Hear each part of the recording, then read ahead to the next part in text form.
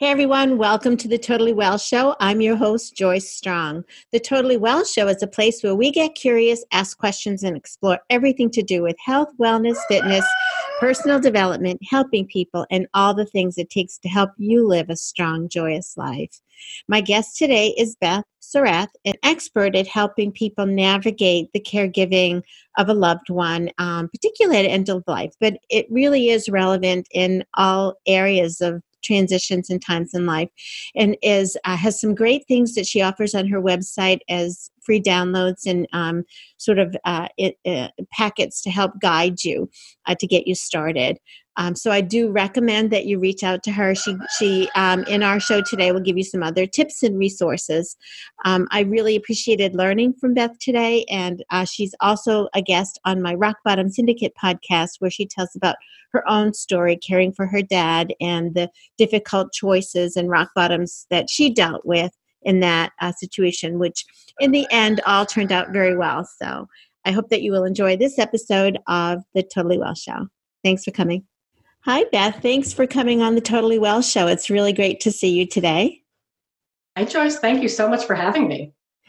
I am so excited to learn about your work with helping people in the caregivers and planning and end-of-life experiences. And I have some people who are clients of mine in particular. There's one who really wants to meet you and learn more about this. And I think it's just such an important area that has been neglected. So tell me about what you do.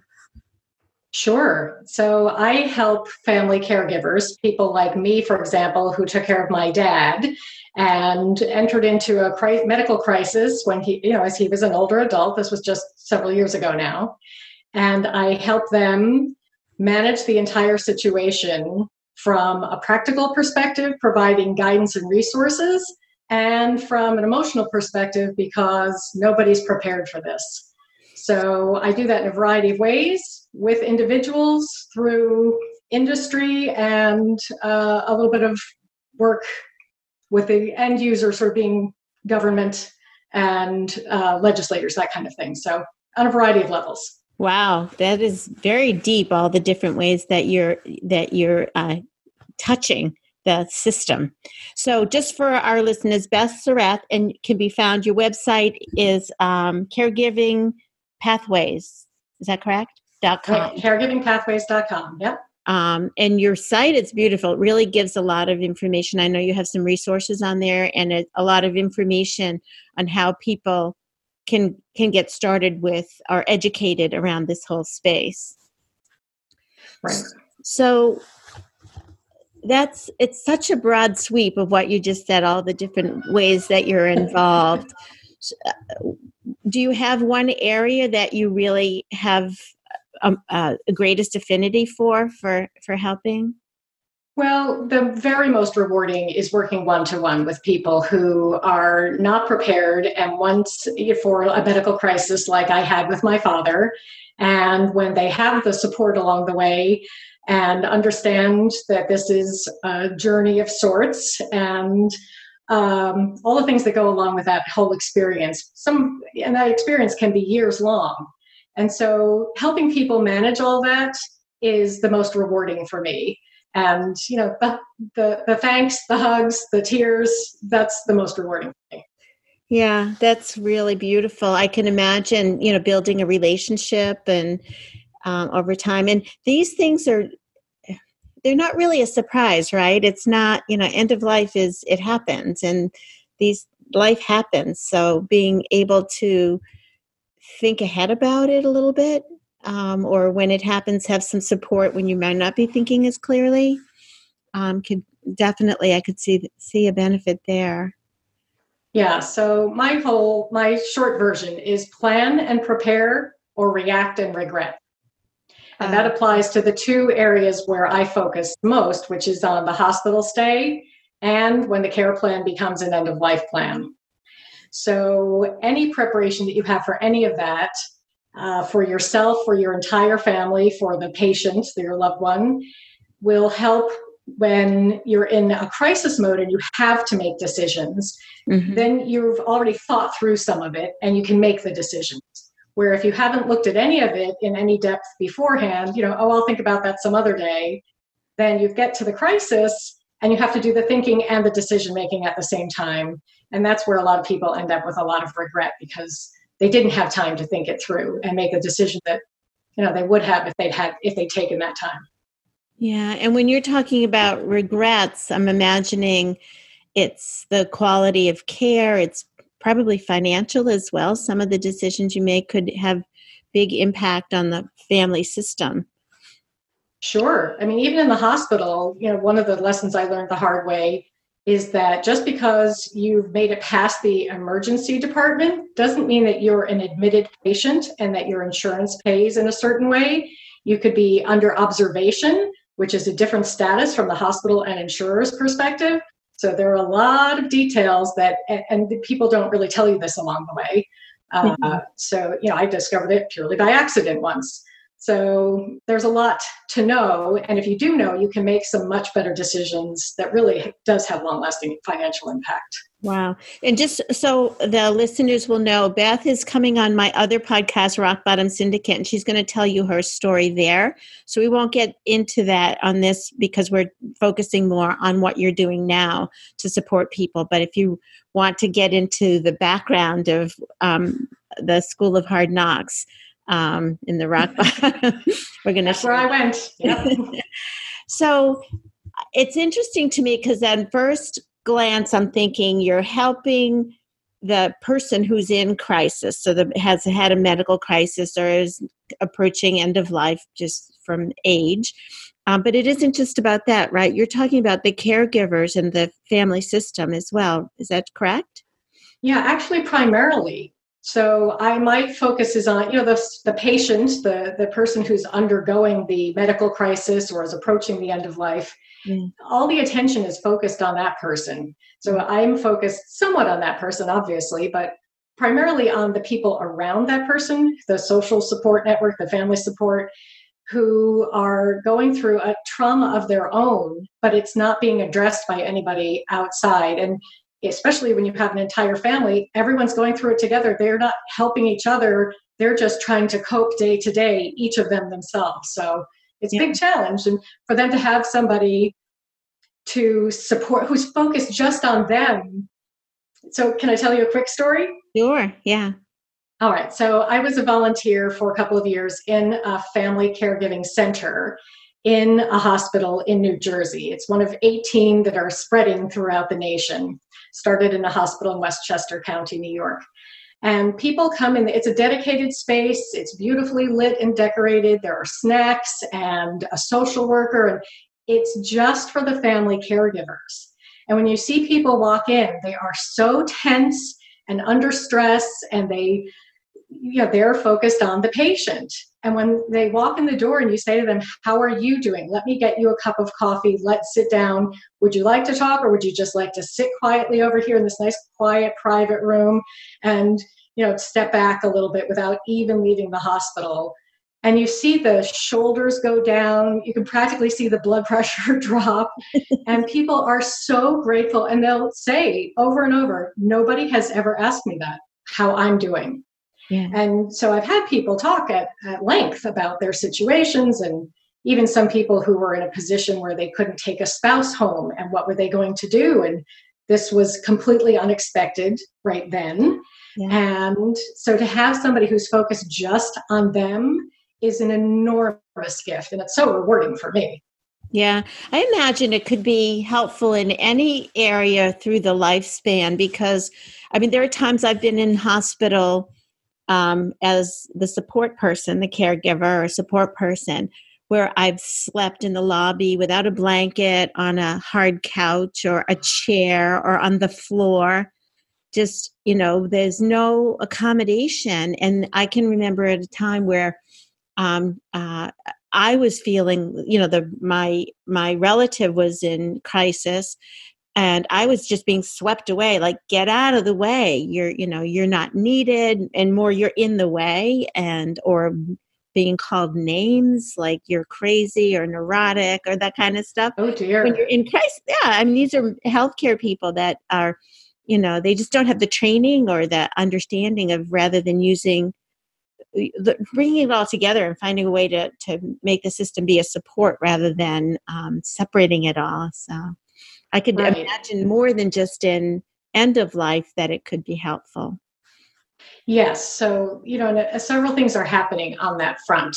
Family caregiving is now a national issue, and legislation has been passed in 43 states and territories regarding supporting family caregivers in the hospital.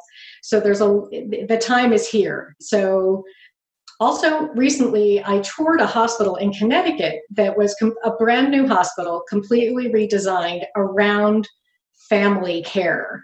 And so that entails getting the staff used to pulling in the family and gaining the benefit of their knowledge about the patient, right? So when my dad was there, my dad had dementia, but he could fake it like nobody's business that he was perfectly fine. And he could be in dire pain and have 10 significant medical problems and tell you he was absolutely fine. And so the family can really provide such sort of wraparound understanding of the patient, their conditions, all the things, whether the patient is hard of hearing, for example.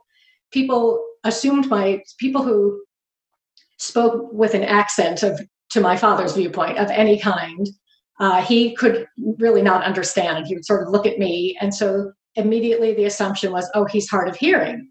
And I said, no, he's not hard of hearing. He's just having trouble understanding you. And they're looking at me like, I'm speaking perfect English. What's the problem? I said, I understand that, but this is just how it is. And so I'll just sort of translate for you, even though it doesn't need translation. So there's so much interaction that the staff can get from the family caregiver that directly contributes to what the care plan will be. Yeah, that's really great.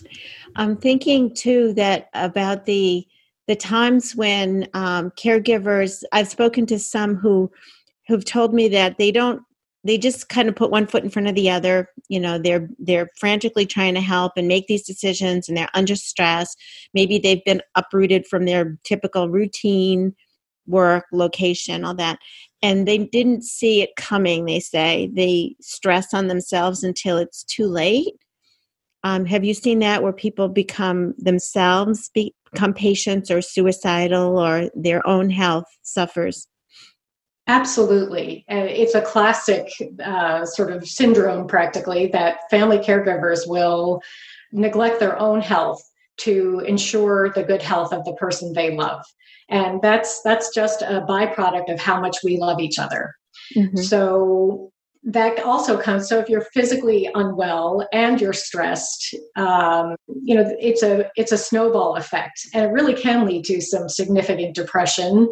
And it can sometimes lead to situations that you wouldn't normally encounter, like elder neglect, because people do have a threshold. And when all of the focus is on the patient, and this can go on for years.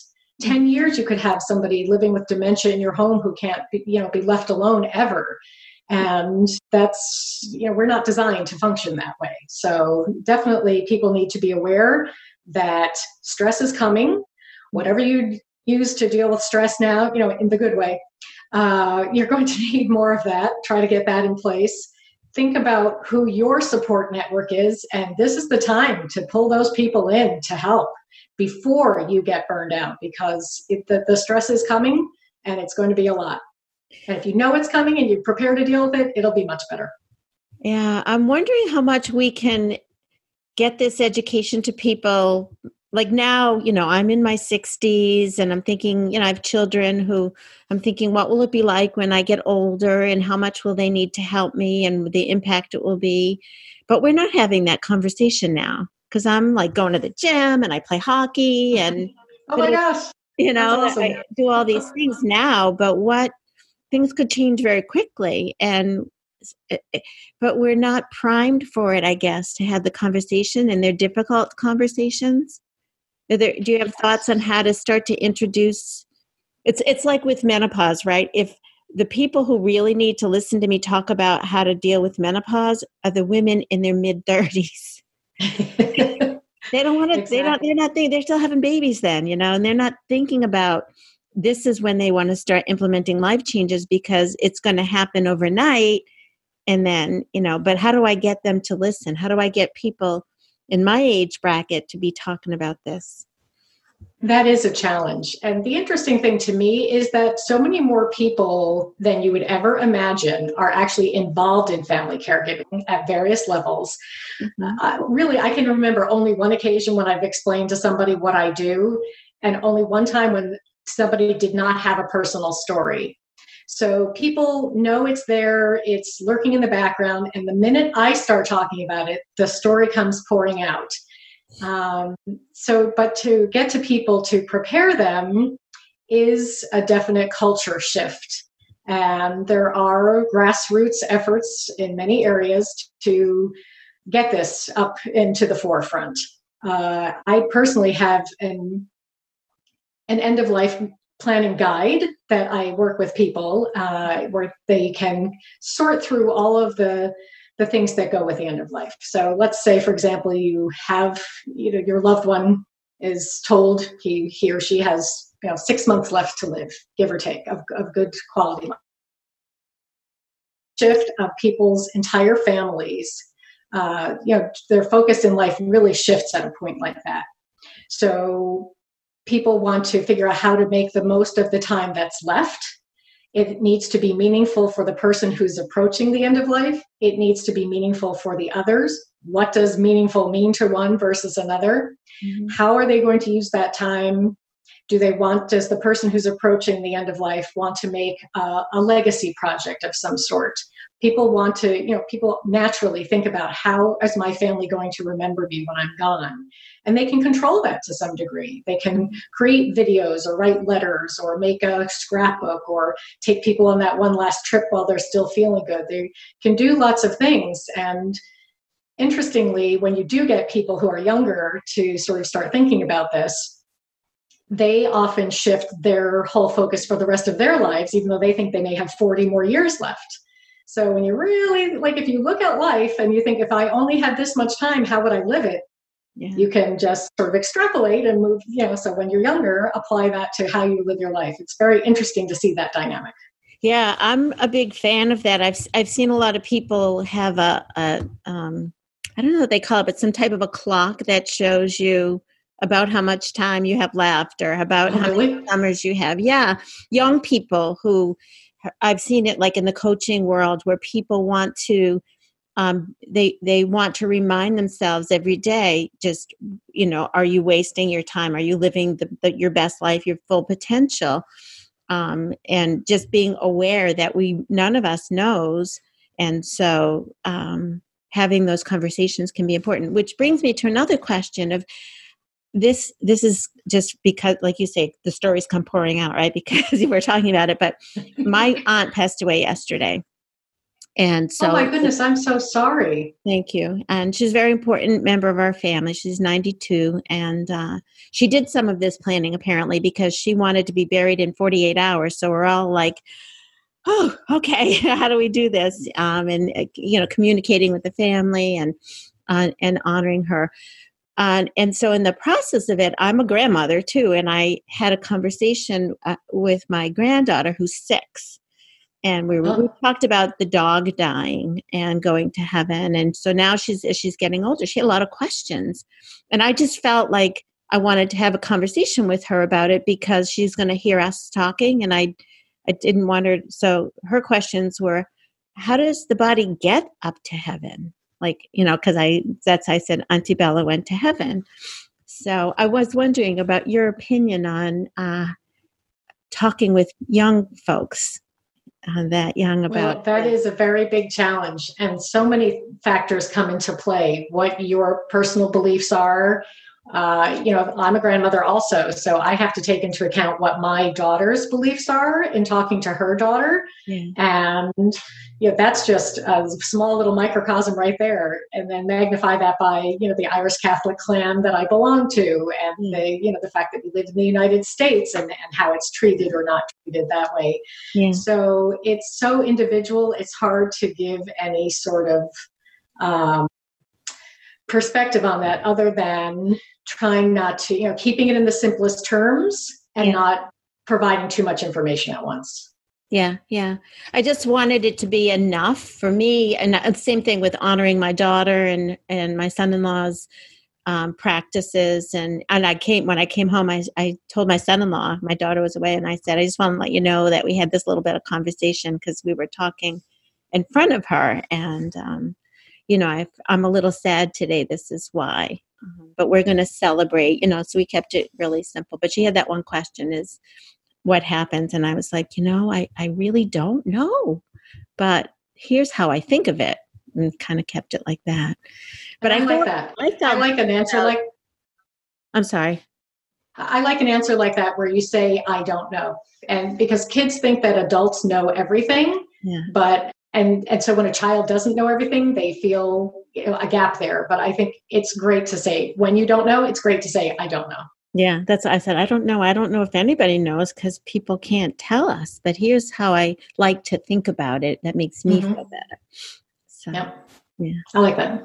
Yeah, but I just felt good about having a conversation, that it wasn't taboo to talk about it, because it is part of, we encounter. And so I didn't want it to be, we can't talk about it. Right. And for something that so profoundly changes all of our lives, the fact that we don't talk about it makes the impact even more than, more than it needs to be. Yeah, yeah. So we could, with open dialogue, have opportunity to do the planning and use whatever the culture is in that family. I imagine some people would go to the humor side of things, and someone else, might be more serious. Everyone has a different way of dealing with it. Yeah, and sometimes a humorous moment helps, and sometimes a serious moment is in order. So are there other things I haven't asked you today about the way that you're, as you said, so involved on so many different levels, that would be helpful for our listeners to know about the caregiving? Well, let's see. I mentioned the end of life planning guide, and that's really helpful for people to use as they're doing their financial planning. Because, so for me, having seen what my father went through, and he thought he had all of his legal documents in order and everything, and I discovered a lot of gaps. And so all of what I'm doing is a result of my experience as a caregiver for my dad. Do you have the guide that you could hold up to show people? Because I know you gave it away. Yes, I believe I do. Let me just see here. So this is the end of life planning guide. Mm-hmm. And that's totally free for people to get their hands on to. So it's not downloadable on my website right now. Yeah. I do have a couple of free downloads on my website. You can contact me for one of these, but on my website, I have this guide to managing the hospital stay. Got it. Okay. And this has all the basics. I had one a physician who works in a hospital say, oh, you can't possibly get all the basics down in one guide like that. And he looked at it and he said, actually, you really hit all the points here. Wow. So it's great because it tells you about your role in the hospital. When I first landed in the hospital, when my dad first landed in the hospital, and I flew to Florida from New Jersey to be with him, I had no idea that I would have a role. I stood in the corner, tried to stay out of the way, and be a visitor and smiled, at Dad. Yeah. And so if somebody had handed me something like this right from the get-go, it would have put me a good 2 years ahead into 5 years of caregiving. And it would have made such a difference in what I did and didn't do. Yeah, you really don't know your place. And then you may get somebody who is new or not educated, or maybe that hospital just isn't, up to snuff yet. And so you could become your own advocate and, find the right way to say things, I imagine, to be able to be assertive or involved. Yep. It's an art and a science. I love that. I love that.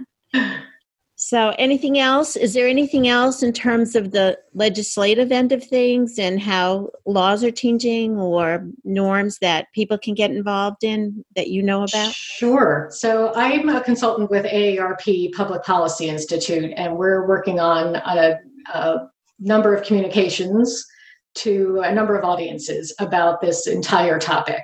Mm-hmm. And currently, that will launch in the next month or so.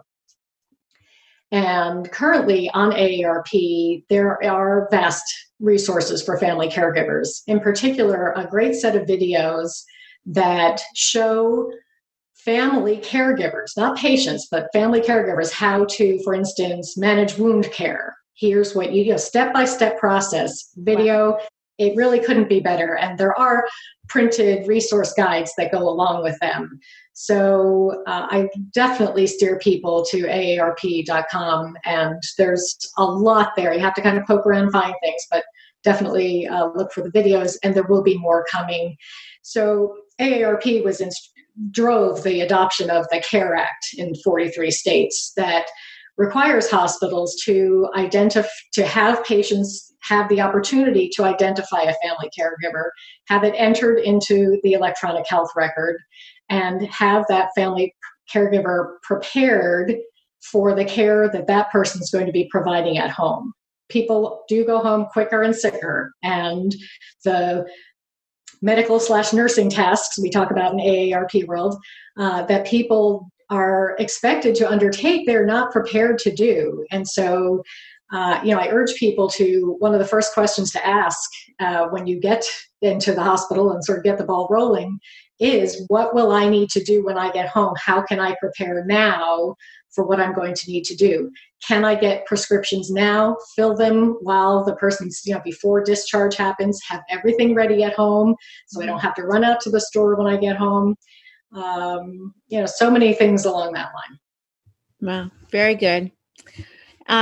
Anything else? Because we're about out of time, so I was going to wrap up. I just want to make sure one more time people can reach you at caregivingpathways.com. I think all your information is on there. You're on LinkedIn, on Twitter, yes. Facebook. Yep. Yes, Beth Suereth.